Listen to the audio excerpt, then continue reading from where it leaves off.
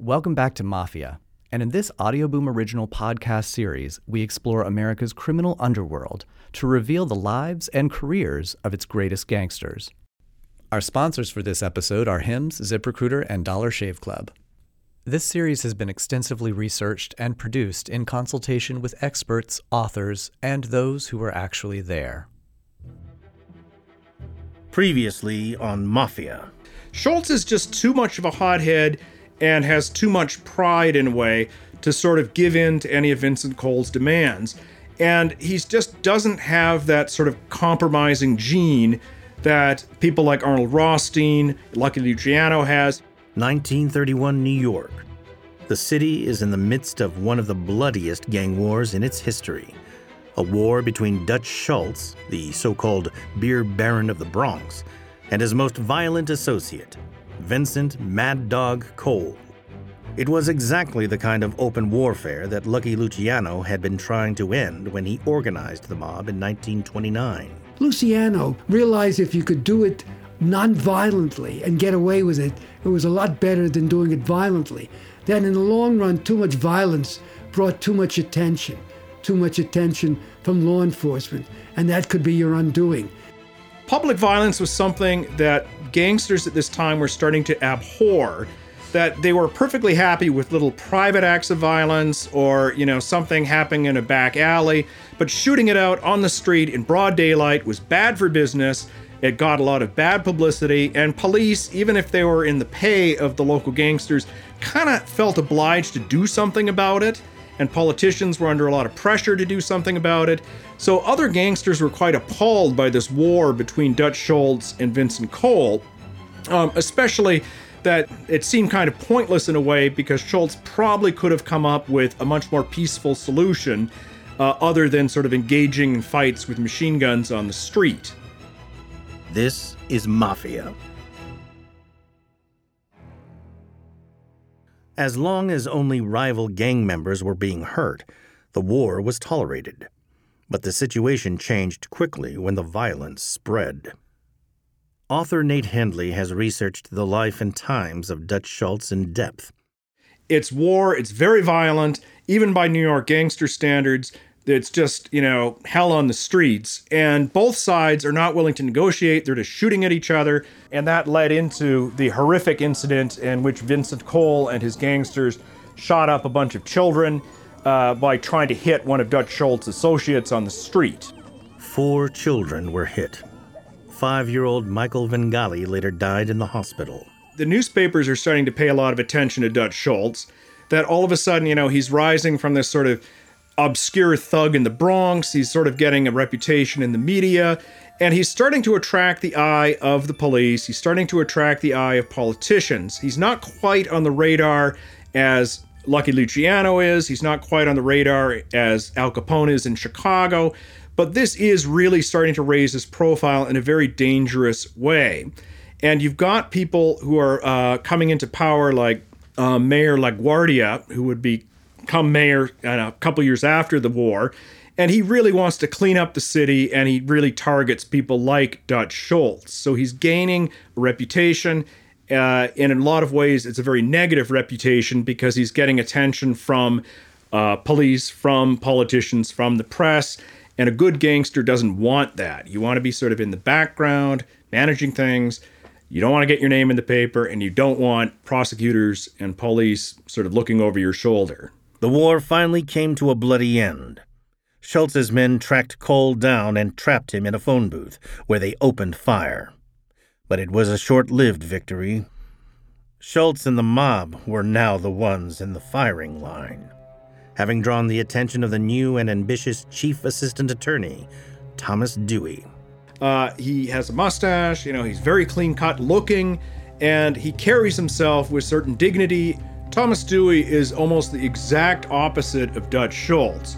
Other than the fact that they were born in the same year, they have almost nothing in common. That Schultz is about, as bad as you can get, and Thomas Dewey is about as good as you can get. He's almost a stereotypical straight arrow. Great student at school, great marks, becomes a prosecutor. He's very straight arrow, married, children.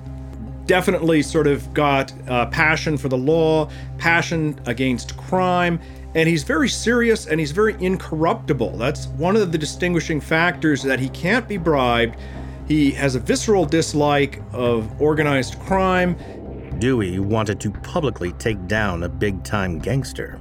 Dutch Schultz was wild. He was highly public. Author Eric Desenhall. He was seen in night spots like the Cotton Club. He was flashy in a repulsive way, and it made him an easy target. After the break. After the high-profile humiliation of Chicago mob boss Al Capone on tax evasion charges, Dewey went after Schultz's business records. Thomas Dewey goes after Schultz's tax affairs simply because it's an effective way of getting gangsters behind bars. To step back for a sec, in the late 1920s, the Supreme Court of the United States rules that you have to declare all income on your income taxes, even if it's gained from illicit sources. It doesn't matter if it's illegal income, you have to declare it. So this becomes a hugely potent weapon for the federal government to use against gangsters. In 1931, this tactic puts Al Capone behind bars for 11 years. Al Capone was never successfully prosecuted for murder, never successfully prosecuted for bootlegging. He is successfully prosecuted for not paying his taxes.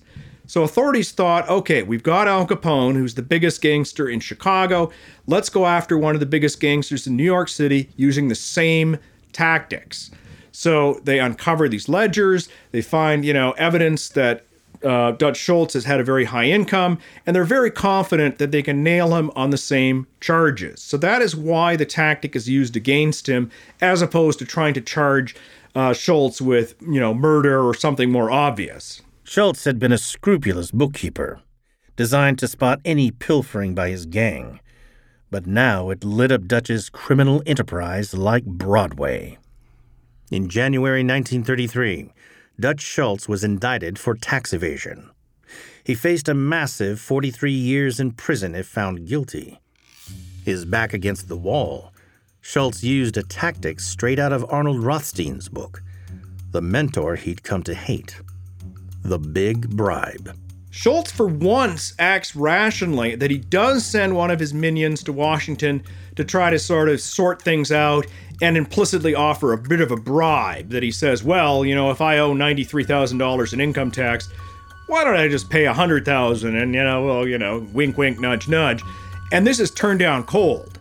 And Schultz is genuinely surprised by this because, in his experience, almost every politician he's encountered can be bribed.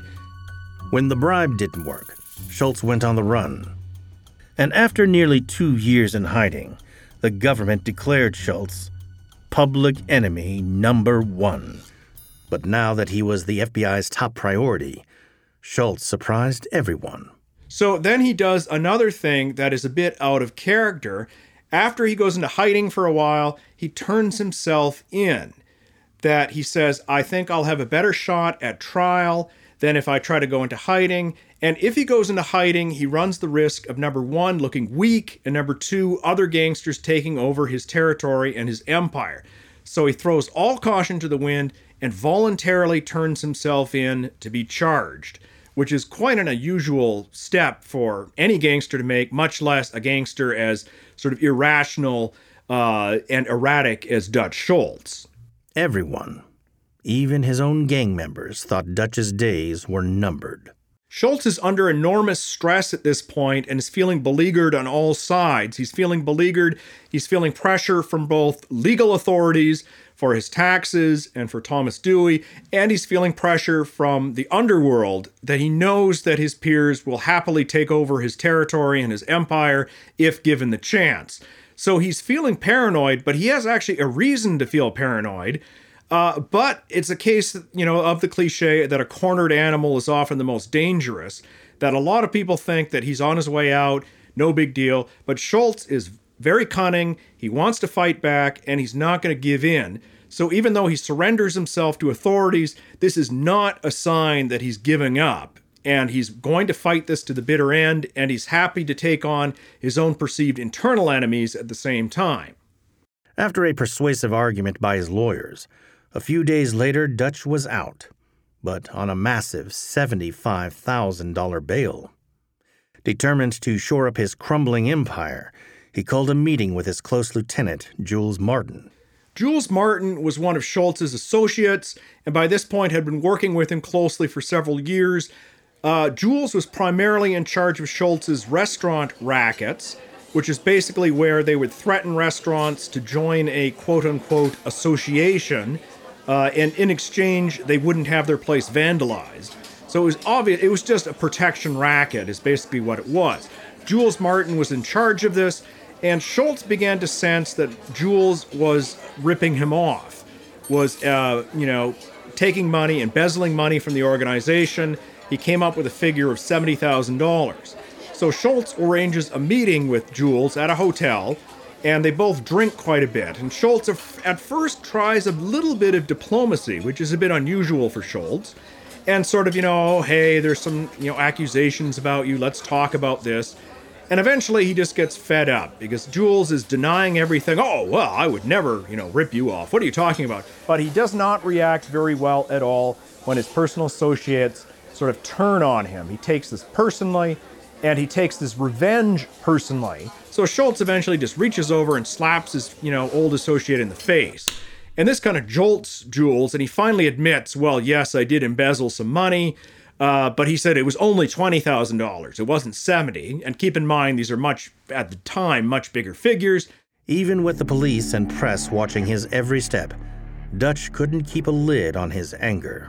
So Schultz's reaction is he needs the money at the time because he's going on trial for tax evasion. So according to his lawyer, Dixie Davis, who was in the room at the time, Schultz pulled out a gun, put it in Jules' mouth, and pulled the trigger. In his autobiography, Dixie Davis later wrote that Dutch Schultz killed Jules as casually as if he was picking his teeth. Even for Schultz, this was reckless. Usually a top-ranking gangster would have one of their underlings, take out Jules in a very sort of quiet, secretive way, in a back alley or something, or somewhere where people might not be listening or might not be watching. So the fact Schultz reacts violently and reacts with personal violence is quite unusual. Jules is killed on the spot, and Schultz's minions evidently take care of the body. This, according to Dixie Davis, was a sign of Schultz's degeneration, that he's, killing somebody in front of a witness. He's doing this crime himself. He's losing control of his ability to, rein in his anger or, have something done rationally. Instead of having one of his, hitmen take out Jules in a nice, quiet way, he runs the risk of arrest, shooting him in a hotel. There could have been other witnesses. Schultz gets away with it, but this is a sign that, he's slipping again. And again, people are only ripping him off because they think he's on his way out. But Nate Hindley believes it's also the personal betrayal that causes Schultz to lose control. Schultz reacts incredibly violently with Jules Martin for a couple reasons. Number one, obviously there's the money issue, that Schultz is notoriously tight with his money and is furious because he needs money right now, and here is one of his close associates embezzling. But he also reacts because he doesn't like personal rejection. And you could trace that all the way back to his father living when he was 14, but he does not react very well at all when his personal associates sort of turn on him. He takes this personally, and he takes this revenge personally. It is a danger to be a friend of Dutch Schultz and to double-cross him.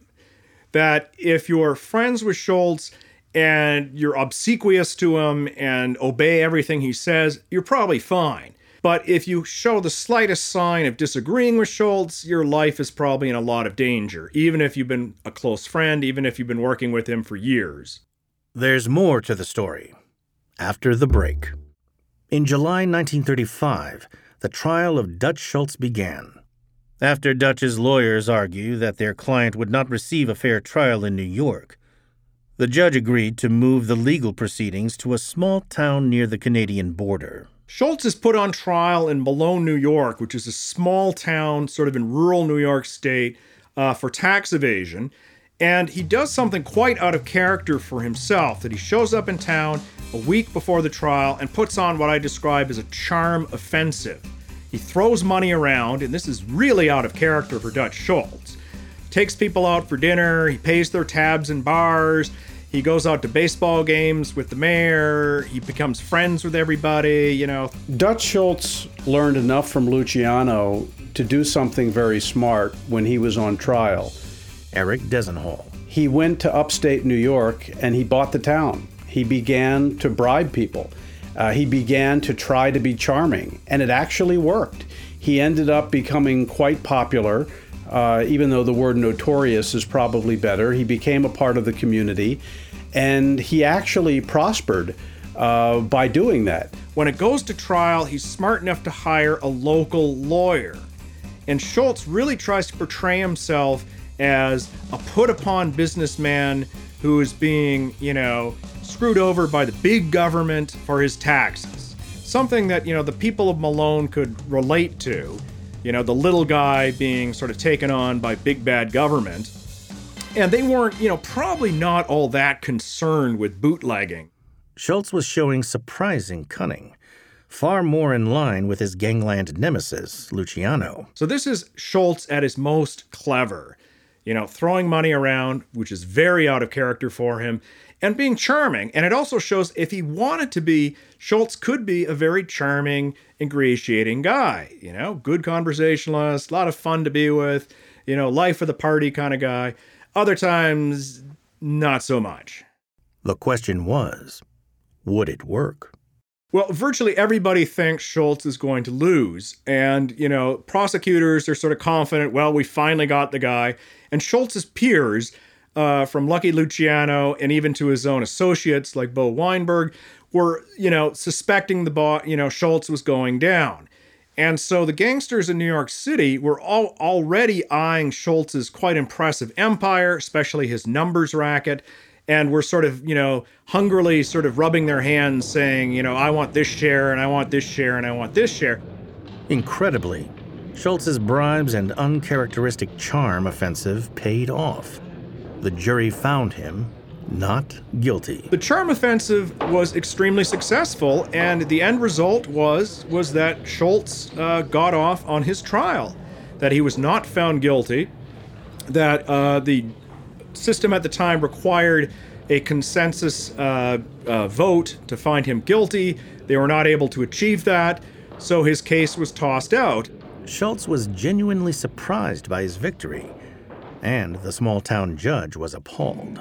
And the judge of the case was just infuriated and actually gave a little speech in the courtroom saying, basically implying that, out-of-town people have come here and tried to impress the locals and this is terrible, and, basically scolds the jury. Author Thomas Repetto. The judge ruled later that those folks could never serve on another jury. He said this decision is against the evidence. Dutch had beaten the government rap for tax evasion, but on his return to New York, Schultz discovered that other forces had also been conspiring against him. Schultz has won in Malone, but he quickly realizes that he's been betrayed by one of his closest associates, Bo Weinberg, who's been with him for years.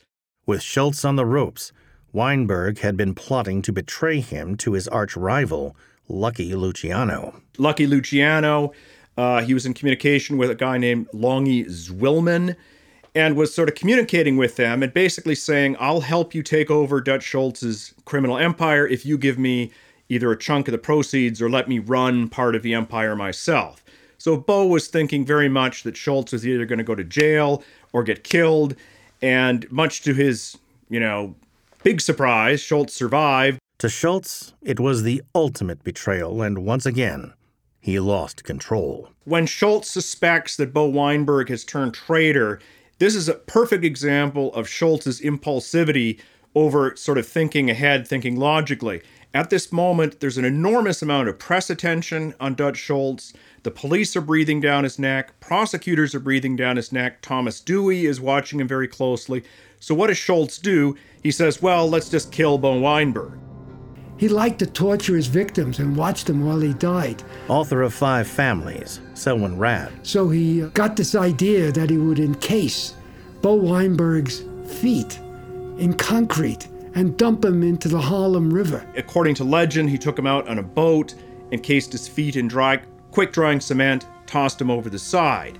Whether or not that's true, Bo Weinberg disappeared off the face of the earth. It's widely assumed Schultz killed him.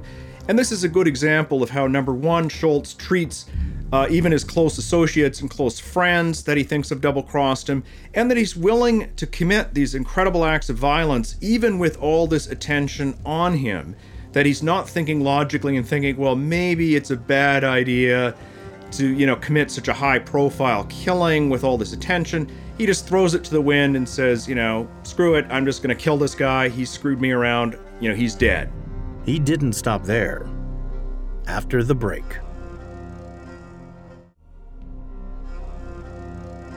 One by one, Schultz murdered his close friends in an attempt to remain in power. And other gangland bosses were becoming increasingly concerned by his behavior.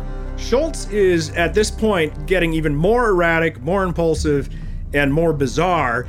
He's considering converting to Catholicism is another thing. He's suddenly become religious, that he's been a non-practicing Jew all his life, and he suddenly decides that I'm going to become Catholic, and he starts investigating that. His peers are getting very nervous because they think this is another sign of his eccentricity, and they're also a little worried that if he embraces Catholicism, will that mean that he starts confessing to things, Well, hey, police, I've got to tell you this story about some killings I did. So they're getting very nervous about Schultz already, even before he sets his sights on Thomas Dewey. So Schultz is starting to get, even more bizarre than he's been in years prior. Dutch was now on his own, threatened not only by rival gangland bosses, but also prosecutor Thomas Dewey. Dewey had his finger pointing at Schultz, and Schultz found out about it, and that turned him into a paranoid, that he knew if Dewey was after him, he might get him. And Dutch Schultz's answer to everything was bloodshed. Schultz wanted to take out Thomas Dewey. If successful, it would be the highest profile mob hit ever. But first, he'd need the approval of Lucky Luciano and his recently created commission. The commission is sort of, imagine it as a board of directors for organized crime in America, but it's basically run by Lucky Luciano and some very close allies, sort of to, make decisions and make approvals for assassinations. One of the unwritten rules the commission had was that if you were going to assassinate a very high-level person, be it a politician, a judge, a lawyer, prosecutor, even a journalist, you would have to get their approval. This was not because they were very, pacifists and didn't, had hesitations about killing. Dutch Schultz meets with the commission and requests their approval to assassinate Thomas Dewey. But any kind of killing of that nature would bring a huge amount of pressure onto organized crime. If, for example, you murdered a policeman, all of that policeman's buddies could be assured to sort of jump on your, rackets and jump on your organization. So there was a lot of hesitancy about murdering a prosecutor, even though this prosecutor was dead set on putting them all in jail. So when Schultz approaches them with this idea, they're all very nervous. And Luciano's reaction is basically, well, let's talk about it, and we'll see if it's feasible. Then we'll come to a decision about whether we should actually do it or not. Luciano had no intention of allowing Schultz to kill Dewey.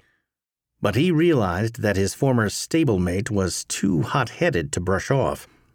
So Luciano humored Schultz and commissioned the mob's top hitman, Albert Anastasia, to scope out a hit on Dewey. Albert Anastasia is one of the leading assassins in something called Murder Incorporated, which is kind of the enforcement arm of the commission. They're the ones who actually carry out the hits that are ordered by the commission.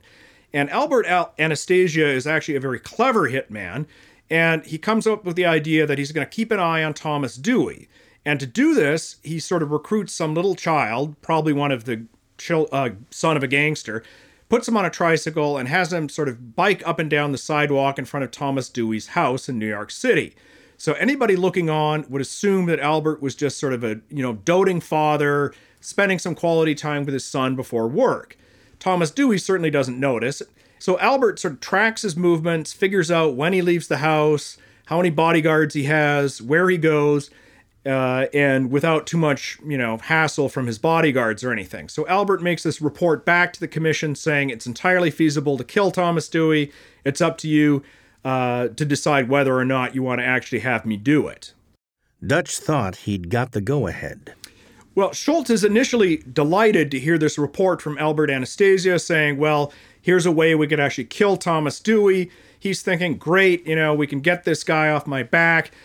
But then, as Thomas Repetto explains, Luciano talked to the other bosses. And that Luciano said, if he kills Dewey, he'll bring the whole world down around our ears. The whole world will drop on us here. We can't let him do that. Schultz was desperate to knock Dewey out, but the decision rested in the hands of his nemesis, Lucky Luciano. And the commission at this point is incredibly worried. They would love Thomas Dewey to die, but they don't want to have one of their own kill him for all the reasons I mentioned. It would bring a huge amount of negative publicity on the organized crime and bring a lot of unwanted attention from police and authorities. Lucky delivered the commission's final verdict, a firm no. Schultz is appalled, and he feels again a sense of betrayal. Schultz just completely loses his temper, basically loses his mind, and says, I don't care what the commission has to say, I don't care what Lucky Luciano has to say, I'm going to do this myself.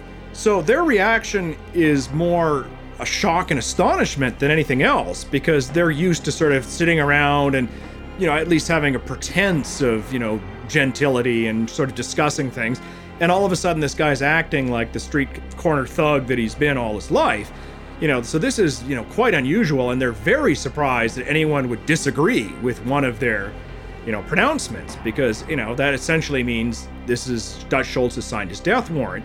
So the initial reaction of the commission is just shock and surprise. And then after Schultz departs, it quickly becomes, fear and loathing, that they realize that this guy's a totally loose cannon, and they've got to do something about Schultz. And if that means actually protecting Thomas Dewey, then they're willing to do it. Eric Desenhall. When Dutch Schultz leaves the room, the commission knows they have a problem, and they know what the solution is. And the solution is to kill Dutch Schultz. Having dared to question the authority of the commission, Schultz had signed his own death warrant. October 23rd, 1935. Schultz was at his favorite restaurant, the Palace Chop House in Newark, New Jersey. Well, the Palace Chop House was a location where Dutch Schultz sort of set up his headquarters because he couldn't return to Manhattan because the mayor was threatening to arrest him if he set foot in the city. Dutch Schultz at this time still had pretty good control of his rackets. Like, he was still making a fair amount of money, still running the numbers racket. So he turned this Palace Chop House restaurant into his sort of headquarters. He would meet with his henchmen. They would go over various things. They would have their meals. And this is sort of where they hung out. And this was sort of became known in gangster circles. A lot of more cautious gangsters will eat in a different restaurant every night, change their schedule. Schultz didn't. He just picked the same place, and they would have often the same meal, steak and fries, and meet with the same people. So his enemies knew this and plotted an assassination. Dutch left his table to go to the bathroom. Moments later, hitmen Charlie the Bug Workman and Mendy Weiss walked in. Dutch Schultz is in the bathroom at the Chop House when two assassins burst into the restaurant. Charlie the Bug Workman and Mendy Weiss. And they come in with guns blazing. Thomas Repetto. The gunman came in and began firing. Some of the guys who were with him were shot 6 times. But the killers couldn't find the man they'd come for. The killers didn't know exactly where Dutch was. And they went into the bathroom, and Dutch was there, and so they just blasted him. The two assassins made their escape as Dutch emerged from the bathroom. Schultz stumbles over to a table, sits down hard as if he was drunk, and then splays his face and arms on the table. He's still wearing his fedora and his overcoat. This photograph of this becomes a gangster classic. But Schultz wasn't dead. Schultz is still alive at this point, as are the 3 other associates who've also been shot.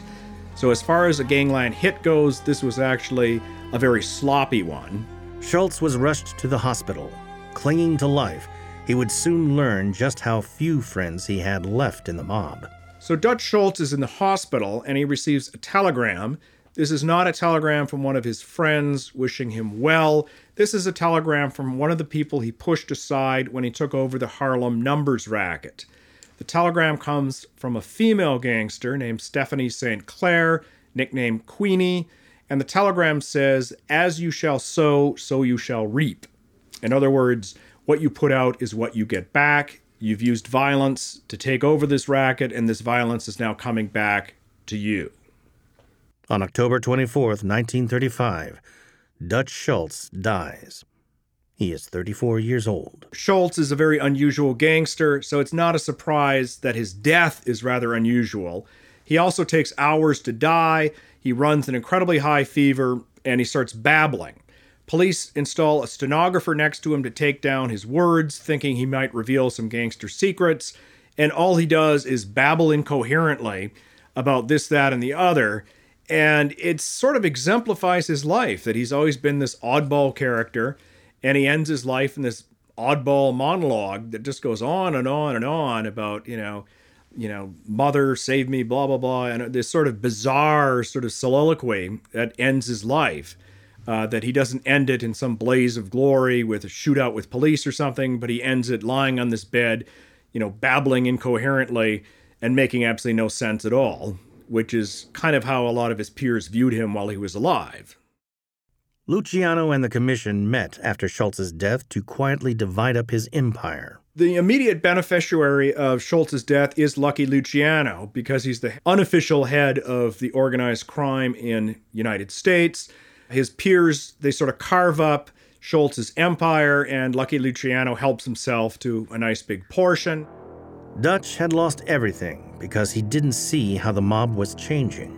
Dutch Schultz was hated not only because he had no sense of style, he was hated because he was unpredictable. And the thing that these guys did not want at that time in history was somebody who would end up killing them. You wanted to believe you were in business with a partner, not somebody who would wake up on the wrong side of the bed and the next thing you know, put a bullet in you. Dutch Schultz was too much of a loner, too public, too dangerous. In the end, he was simply bad for business. Dutch was wild and defiant and killed, without even thinking. Dutch Schultz's fatal flaw is that he never grew up, he never matured. That unlike his peers, and especially unlike Lucky Luciano, he never grew into the sort of slightly more mature, far-seeking kind of gangster who realizes, that there's certain unwritten rules, I can't be personally violent, I've got to sort of fall back into the shadows a bit. That Schultz really is the same personality when he dies as he was when he was 18, 19. Dutch Schultz was the last mob boss to think that he alone could stand up to the might of Lucky Luciano and the American Mafia. And he paid the ultimate price.